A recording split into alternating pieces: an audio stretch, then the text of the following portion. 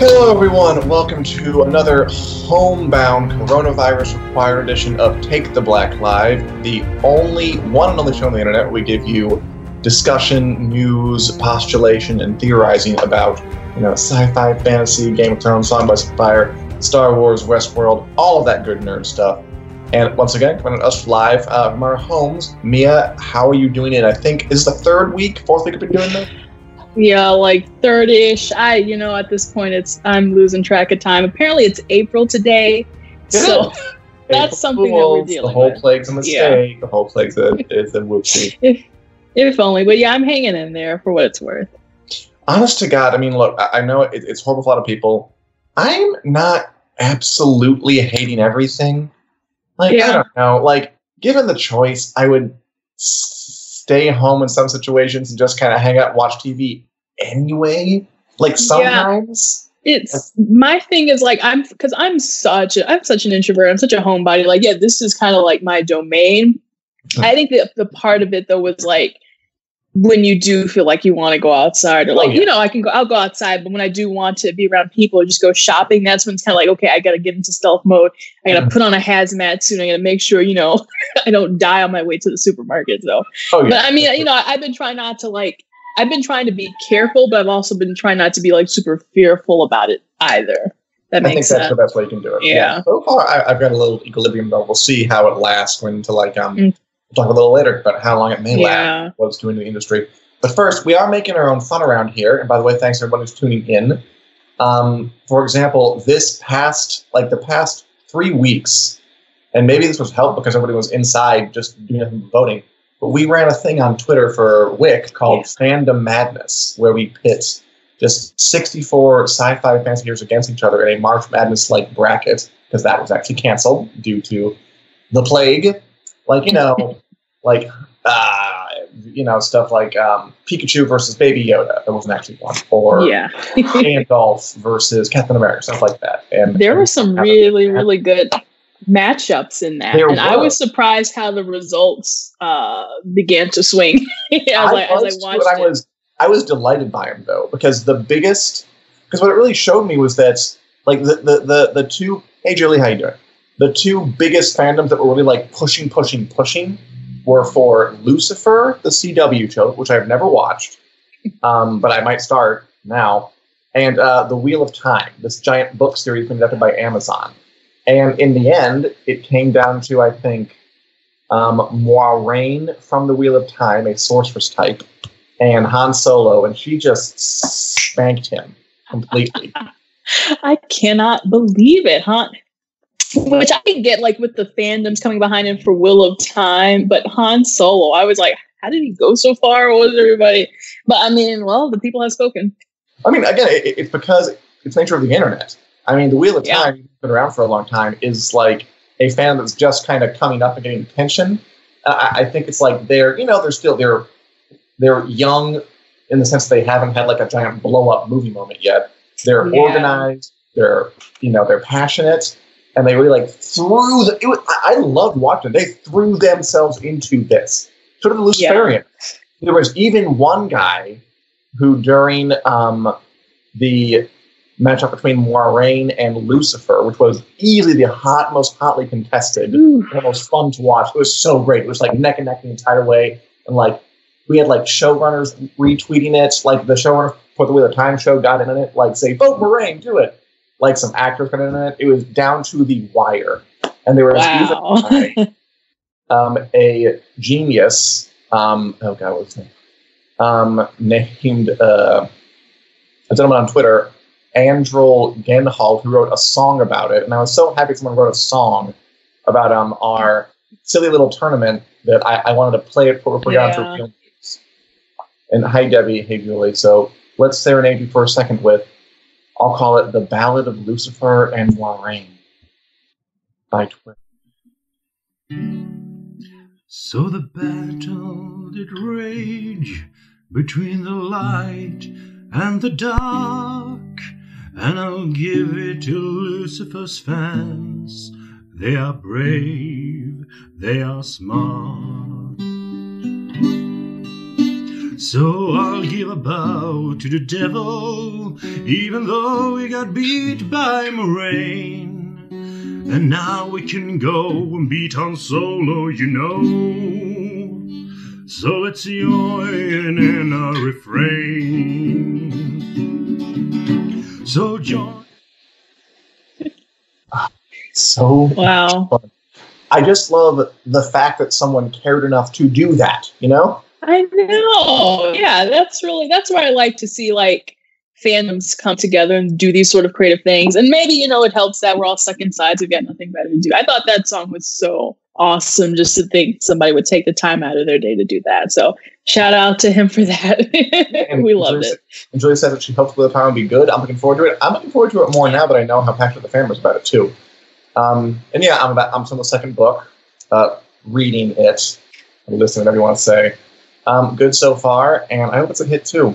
And again, I'm also interested to see if the fandom, like other fandoms, it'll have that arc where it's really passionate at first, and then as it becomes more mainstream, like Star Wars has, it'll be a little more diffuse. I mean, it is kind of a thing of like the younger and more vibrant a fandom, the more passionate they're going to be about stuff like that. Yeah. And I do think time takes a toll, but, that's cycle of life, man. It's going to be fun. Okay. Yeah. So in actual news, although I had a lot of fun with that, and we'll do Phantom Madness next year too. I was quite happy with it. Why don't we check in on the state of all things coronavirus? Yeah. What's happening in the entertainment industry? Yeah. So we just got our next batch of movies that were pushed. It's interesting. I'll get to that in a second. Is that we were kind of saying early on, like the last 2 or 3 weeks or so, people were like, okay, definitely we're going to push the March movies. Oh yeah. Who got pushed? Like that was March or like all that. The April movie. Yeah, No Time to Die. All those good. Peter Rabbit and all those movies. But now it's like we're moving into like summer blockbuster season, and now those movies are starting to be pushed too. So like last week we talked about Wonder Woman. It's pushed to August. Black Widow was pushed till question marks, and Sony finally kind of got around to their movie slate, and they're like, okay, we gotta move some stuff. And so one of those was Ghostbusters Afterlife, which is that it's basically Stranger Things Ghostbusters / maybe Stephen King Ghostbusters. Which I wasn't even that excited for, but still, it was like a tent pole. Yeah, exactly. So that was going to be July 10th of this year, and that was moved to March 5th of 2021. So they're like, we're going to give this all the time we can get. The other movie was Uncharted, which was the Tom Holland, I believe Mark Wahlberg as well, the video game movie being moved. Technically, that was in March 5th, 2021. So then they're pushing that to October 8th. But one of the interesting things to me is that Sony's Morbius is being pushed from July 31st to March 19th, 2021. Yeah. Deep into the summer. Yeah. Yeah, they're not taking any chances. But what was interesting was that, now we've got these movies where, these technically, like Morbius technically isn't a standalone movie because it's part of the whole Sony Spider-Verse. And what Sony... quick question. Can they call it the Spider-Verse? Does that conflict with the movie they already have? No. You know what? They actually...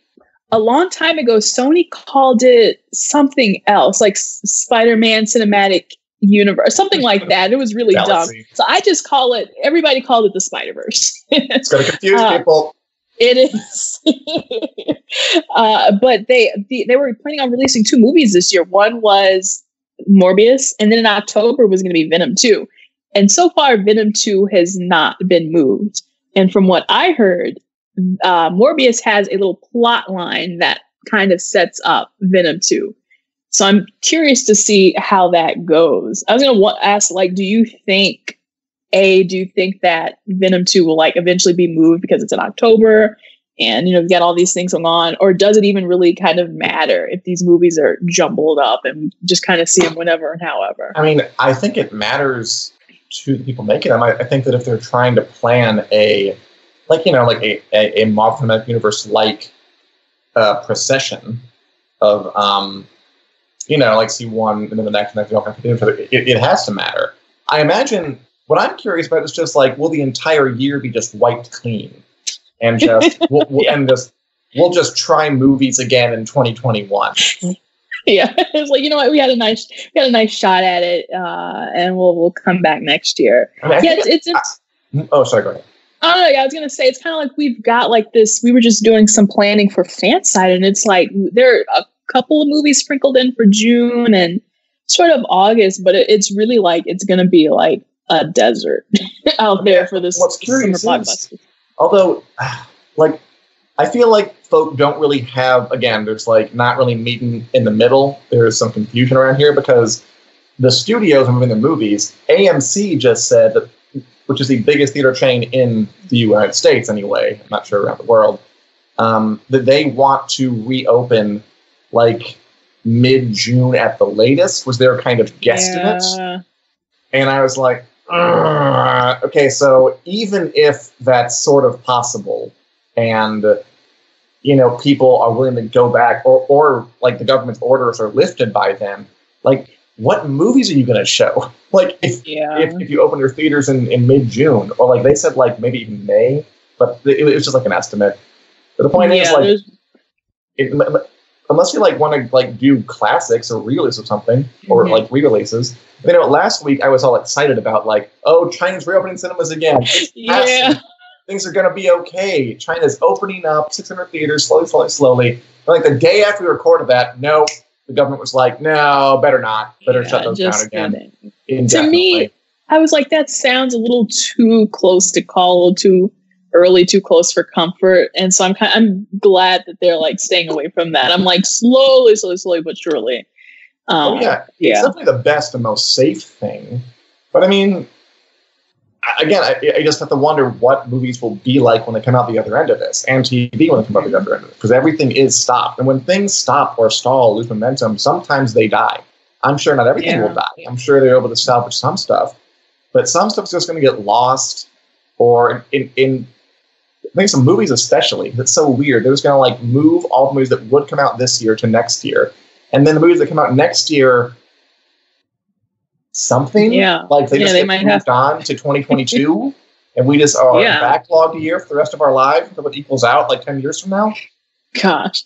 And then it's kind of like to think about like right now these companies are losing tremendous amounts of money anyway, you know, like Disney is crying, you know, our pockets are hurting. And so I think that moving forward, you know, this is not like my CNBC, you know, like economic analyst, but you know, it was occurring to me. It's like maybe they are going to have to make some cuts or be a little bit more careful about the movies that they approve, the budgets that they spend, because they're like, look, if this movie flops, we're already, you know, in the hole from 2020. Yeah. So or again, they just move everything to streaming. Theaters die out, but studios survive, and we're just watching Wonder Woman on Hulu in a couple of months. As Debbie says, isn't life one big guesstimate right now? Which, I have to agree there, Debbie. Or just taking it one day at a time. That was disappointing, though. Can you imagine, like, they announced, okay, theaters are opening back up. We're going to, like, they had a plan. We're going to roll it out. 600 over a couple of months. And the next day, the government's just like, no. And it's much more complicated here, like in the U.S., because we don't have, you know, as authoritarian a government. And so there were all these private actors who were like, AMC's going to be like, I'm going to open up, and I don't know, like another theater chain, like we'll do something different. It's like a hodgepodge of some are doing it, some aren't. It's going to be very hard to follow. Yeah, it's going to be interesting. And then on top of all of that, like, I was like just thinking, it's like, we've got like the movie business and then like the creative planning, you know, for like people like Sony or Disney, and they're like, we're trying to create all these like movie universes and we want them to be cohesive. But now, you know, this might have to, it's like, to think about, not only does Marvel technically, like Marvel Studios have to think about their movies, they also kind of have to think about Sony movies because of Spider-Man. And they also have to think about all these Disney Plus shows that need to be released in some sort of sequential order along with their movies. And I would have a headache if I were, you know, in charge of all that. Oh, yeah. Poor Kevin Feige. Like, and do it all on the threat of like, we're not making money right now, so we're just going to keep doing it, see what happens. Yeah. And so, it's very uncertain. We'll check back next week and see if a miracle happened or something else horrible happened. But one thing that isn't uncertain, and yes, it is a good time for a meetup, Julie. I mean, yeah, what else is happening? What's not uncertain is that a little light news story before we move into what we're watching and what all you were watching. I saw some new stuff. Julie, I watched Devs. I liked it a lot. It came out kind of earlier this week that George R. R. Martin, the famed author of A Song of Ice and Fire, was talking about the cameo that happened on the Game of Thrones Westworld crossover with Benioff and Weiss and the dragon there. It was very, very cute. Mm-hmm. And he was just talking, wrote a very long blog post about it. Whenever I see that with him, I'm like, you have written a lot here. Clearly you like to write. Let's not examine it, I guess. Yeah. Go there. Anyway, he was writing about it, and he was talking about cameos and shows, and he talked about, I've done them over the course of my career. He did have a part in the very first unaired pilot episode of Game of Thrones. Back when there's another actress playing Daenerys, she had to get recast. He appeared at her wedding to Khal Drogo, and that thing's it's on the cutting room floor. It's never been seen. There's a whole... It's kind of like the holy grail for a Game of Thrones fan, this unaired pilot which had footage that just got completely lost. But he did post a photo of himself in what he would have worn at that wedding scene, which I think is pretty entertaining. Because that is a big old... What do you even call that on his head? Is that a bow? I'm glad I get to zoom in here. It's like a hat with a weird sort of... It isn't a bow because it's not technically not tied. So it's one big untied ribbon, I suppose. And he has a necklace of spears. A huge, necklace. Yeah. Nice. The poofy. I like his beard is braided as well. He's got some is that his hair? One of those, he's got some extensions going on, so it's a shame. It's a shame that that's had to be cut. It's quite the Christmas card to send. What is that necklace made out of? Christmas ornaments? That's what it looks like to me. Yeah. I also love that he had an idea for a Westworld crossover where it was what if we got the Game of Thrones dead actors to come back and they're the hosts and they're waking up? And he's like, but I didn't want a full crossover. I didn't want anything too big. I'm like, yes, you did. That is huge. He would get Robert Baratheon and Shay and Catelyn Stark just come back and wake up in the Westworld dock and just go, come back online, whatever. That man does has no small ideas. It's all balls to the wall, huge every time. Huge ideas. I love it. I appreciate it. I guess. I mean, it's also probably what slows him down because he can't just cut a corner. But yeah, I mean, I respect the ambition, and I love that his dreams are mountainous. Good for him. Nice hat. I agree, or whatever it is. If you know what that is, tell us. Decorative head ornament. There we go. Yes, headpiece. I'll go with that. Headpiece. Sure. And finally, because the news is a little sparing, but we'll have some people on next week. I think we're going to have Ariba on talking about Westworld. I wanted someone on talking about Walking Dead. But this week, what have you been watching, Mia Johnson? Ooh, shall we dive right into Westworld? Sure. We are already in episode 3 of season 3. And you know what? Absence of Field. I don't like the title.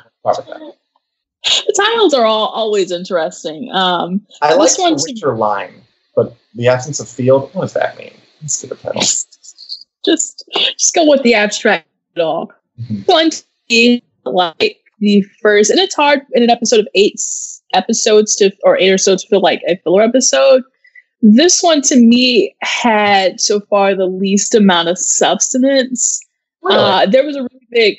I know it's hard to say least amount when it comes to Westworld, but this one was kind of largely though about Charlotte Hale, and the whole idea about that was it's played by Tessa Thompson. It's ooh, what's going on with Hale? Who's really in her body? Who is this person?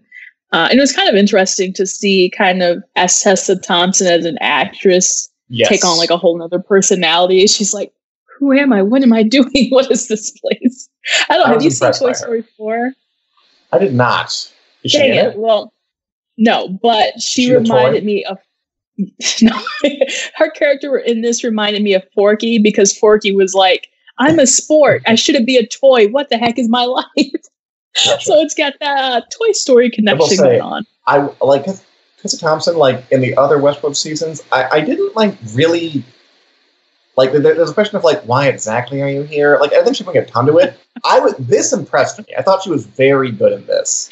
Like, she's in a robot body. We don't know who she is. She's waking up, and I thought her identity crisis of who am I, which we don't know. I'm not sure she knows. Am I Charlotte Hale, this woman whose body I'm in? Am I whoever the host was that Dolores shoved in this body? Am I something else? Was pretty compelling. I thought like her was very, very good in a way that I didn't really see before. So I was impressed with that part of it. Yeah. Yeah. And it adds another layer to her character, I feel like. Yeah, because it kind of was like, I felt like even in season 2, I thought maybe they didn't need her at first and they just kind of found a way for her to stick around. So I do like this. Yeah. It's like you're like the 30-year-old super powerful executive. Why? Yeah. Okay, sure. Yeah. And then I'm trying to remember Dolores, I guess, was in this episode. She was just kind of like, totally sure. Hale was like, Dolores, will you help me? And Dolores is like, I guess. Right. And it's like, just kind of like figure your own thing out. Wow, I'm really trying to remember what happened this Hale episode. is like all emotionally messed up, and Dolores is like needing to like comfort her and pet her, and soothe her. So they have some kind of emotional bond that we're not fully let in on yet. I enjoyed it. We'll talk about Devs in a second, because I did watch Devs and I did like it. I see Sherry and Tilly talking about it down there. Carnivore I never did watch. I like the emotional texture of Westworld right now. It feels like very heavy. It feels very kind of baroque and just heavy is the word I want to keep coming back to. But not unpleasant. It's dense. I feel it and I sink into it. It's compelling to watch. Right. If I think about it for like too long, I start to go like, wait, so Charlotte Hale just strangled a potential pedophile on a bench in broad daylight, stole his dog, and she just walks away? Yes, that's how it works. I know she said the cameras were off, but like, we don't have the cameras now, and strangling a guy in a park on a bench taking his dog, but it's still like pretty obviously thing you shouldn't do. Stop thinking about the plot holes. Or another question I asked was like, what about her kid? Like I don't know if he knows that she's a host, but he does know that something is up. How does he know that something's up? And literally no one else in her life realizes that. Because the child knows. And a young, innocent child knows that Also, did you see that scene where, like, she got into bed with the young kid? Yeah. And she, like, has her weird dead eyes staring straight away? Like, I would know. Oh, yeah. Like, I know she doesn't love him that much, but I think he figured it out. Because she's kind of like a deadbeat mom, I guess. It's like, oh, yeah, by the way, she has a son. But, yeah, so that's it. We'll see how things progress next week. And I enjoyed it. I did. I liked it. I'm still intrigued. Yeah, that's about it. Although I will say, okay, I think you would like Devs, the show. Yeah, please tell me. Hulu. I feel like it's up your alley. I watched the premiere episode the other night. Julie recommended it. I'm here, and apparently Sherry's watching it too. I'm only one episode in, but it actually reminds me of Westworld a lot, but like the subtle version. It's about a Silicon Valley firm, like a Google, a Apple, something like that. Very, very successful, very, very powerful. And a couple, like an engineer couple, a guy and a girl who both work there and are together. And the one guy, the man, gets drafted into Devs, a secret kind of a development unit within the company. And I won't say much more, but in the very first episode, I'll just say, it's the first episode, like, synopsis. He's murdered because he finds out too much. He finds out like what Devs is doing, and he has to be killed for it. And that's where I am right now. And I think where it's going to go is the girlfriend's going to investigate and find out what the hell's up, and find out stuff. It's going to be great. But the first episode was really, really cool. Did you ever see Ex Machina by Alex Garland, the movie? I love that movie. It's this guy's behind it. He's Alex Garland. Yes, that's right. And it's all over it. It's got this very kind of clinical, precise tone to it. Again, like very atmospheric and really good at. I mean, the problem, like the boyfriend finds out what they're doing with this company. I mean, all he looks at is just like a giant screen of code that I don't know what the hell it means. But they do a great job of like selling this is somehow horrifying. Yeah. That what he found is debilitating. He goes into the bathroom and pukes. As Julie says, quantum mechanics. They throw a lot of words around this episode. Mechanics. But they don't make you like it's understandable because they tie all this complicated, quantum mechanics being one of the infamously most complicated topics in all human history, to human problems. Like, okay, so the topic is complicated, but at the end of the day, like the driver is the guy's murdered. What happened to him? Like that is easy to latch onto. And it has all like these weird touches. Like there's this giant baby statue that looms over the company. I don't know why yet. Nick Offerman plays the boss, who, as you know, is like a comedy guy, but he's very kind of sinister and sort of like if Mark Zuckerberg grew into a hermit in like his 50s, like that's what he's giving me. Like a super technology genius hermit dude. And there's all like this technology that's like it's in the future, but in the near future. So it's like it's not impossible to believe it, but it's still kind of uncanny and weird. Great imagery like that. I love it. I love the tone. So far, I'm very, very intrigued. Awesome. So are these weekly released episodes? I think it's only 6. I think there are 5 episodes of 6 released so far. I think it's okay. I'm not sure if it's going to be multiple seasons or what, but the first season is almost done, and I'm going to be catching up on it this week. I'm sure because I was pretty intrigued. And I think you would dig it. Yeah, when I was brushing up on it, I saw that it was from the guy who did Ex Machina. I was like, oh, that is so right up my alley. I think it just kind of fell off of my radar. I haven't like been up on Hulu too much. So yeah, I was like, I was kind of debating if that should be one of my next watches, and I think it just might be. I recommend it.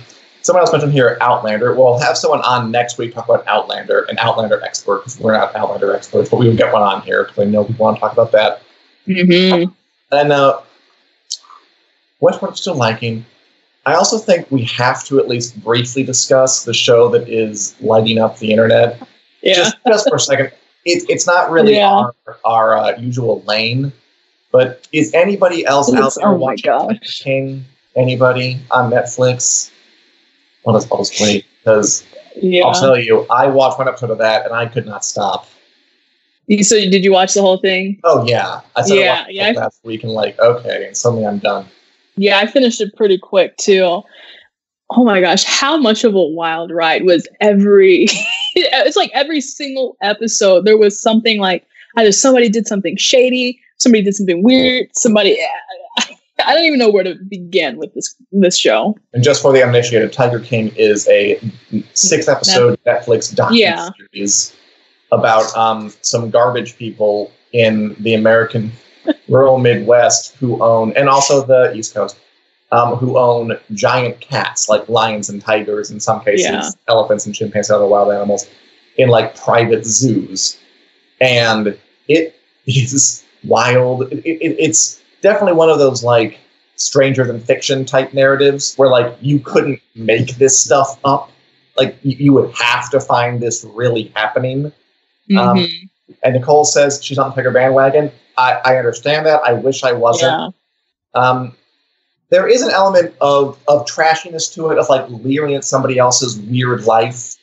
I think so. There's also I don't really care because I'm very entertained.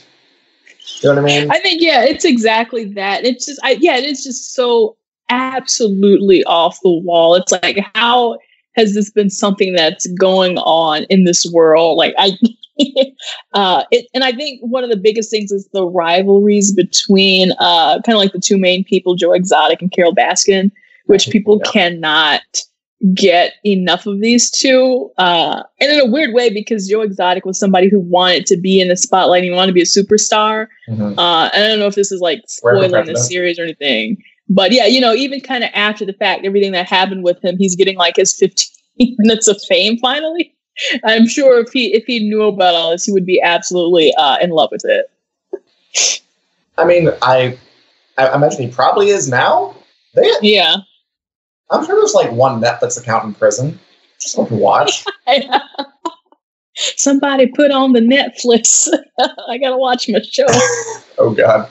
As Nicole says, doesn't really want reality stuff. I understand completely. Yeah. I'm not a reality. I'm not a reality person either. There's something about this. I was just like, well, I guess there was the second episode with one of their zookeepers where they were feeding the tiger, and then all of a sudden bad things happened when they fed the tiger. Uh-huh. And I was just like, oh my God, that was like in the first like minute of the second episode. I was like, okay, we're really in for it. It's rough. I mean, and it's kind of inspiring that I think there are people like this everywhere in the world. It's just there's 8 billion of us, and it's hard to get seen sometimes. Yeah. But this person's getting seen. So if you're in the mood for some easy, kind of digestible, trashy docu-series about extreme personalities, feel free. But if not, some more high-minded stuff. I really am enjoying Devs a lot. Better Call Saul, still going on that. Yeah. We're going to have Outlander next week. Gonna love that. And I should have been watching Walking Dead, I think. So here's really good this season. So I'll go back and watch that show. Anything else you want to say, Mary, before we sign up? Anything else you're looking forward to? We've got on our list. Finally, Rick and Morty is returning on May 3rd. So that's awesome. I thought people were like, is this an April Fool's joke? Because it was like right at around midnight. And they're like, please tell us. I haven't seen many of those, thank goodness. I saw one that was like, the subtitle for the third Fantastic Beasts film has been released. And I clicked and it was literally Rickroll. I'm like, that's very clever. Huh? Yeah, I've come across a couple of them. We're not doing an April Fool's joke. We have integrity. No. Oh, and as Nicole says, The Last Kingdom coming up 26th. We're excited for that. Last Kingdom is a great medieval drama series. Not fantasy, just history. But you know what? A lot of the time they're pretty similar. I mean, sure, there are no dragons and magic, but there's still like people with swords and stuff going around and casting stuff together. Which is what we really came for. It's what I really come for. I love that show. I also would be excited to see that I'm really looking forward to Netflix's take on The Sandman. Have you ever read the comics by Neil Gaiman? I never read those, but I know it's so insanely popular. They were, I love them. I thought they were great. And Netflix making a show about it, because they make a show about everything, so why not? Mm-hmm. And they just an actress from Game of Thrones, Isabella Valenti Sellers, I said that wrong, but whatever, who played Tien Sand, one of the Sand Snakes, is auditioned for Death, to play the role of Death, who is a fan favorite character. I would love that to happen. So I love that coming up. It's a good show. And I love everything with swords, says Nicole. Yeah, but I love that. We'll definitely talk about The Last Kingdom here. The Last Kingdom is a great show. And that's about all I wanted to say this week. Anything else there before we sign off? Oh, no, I'm all good. Okay. Guys, thanks for coming along with us. If you want to listen to us in podcast form, we're available wherever podcasts are sold, Apple, Google Play, etc., and so forth.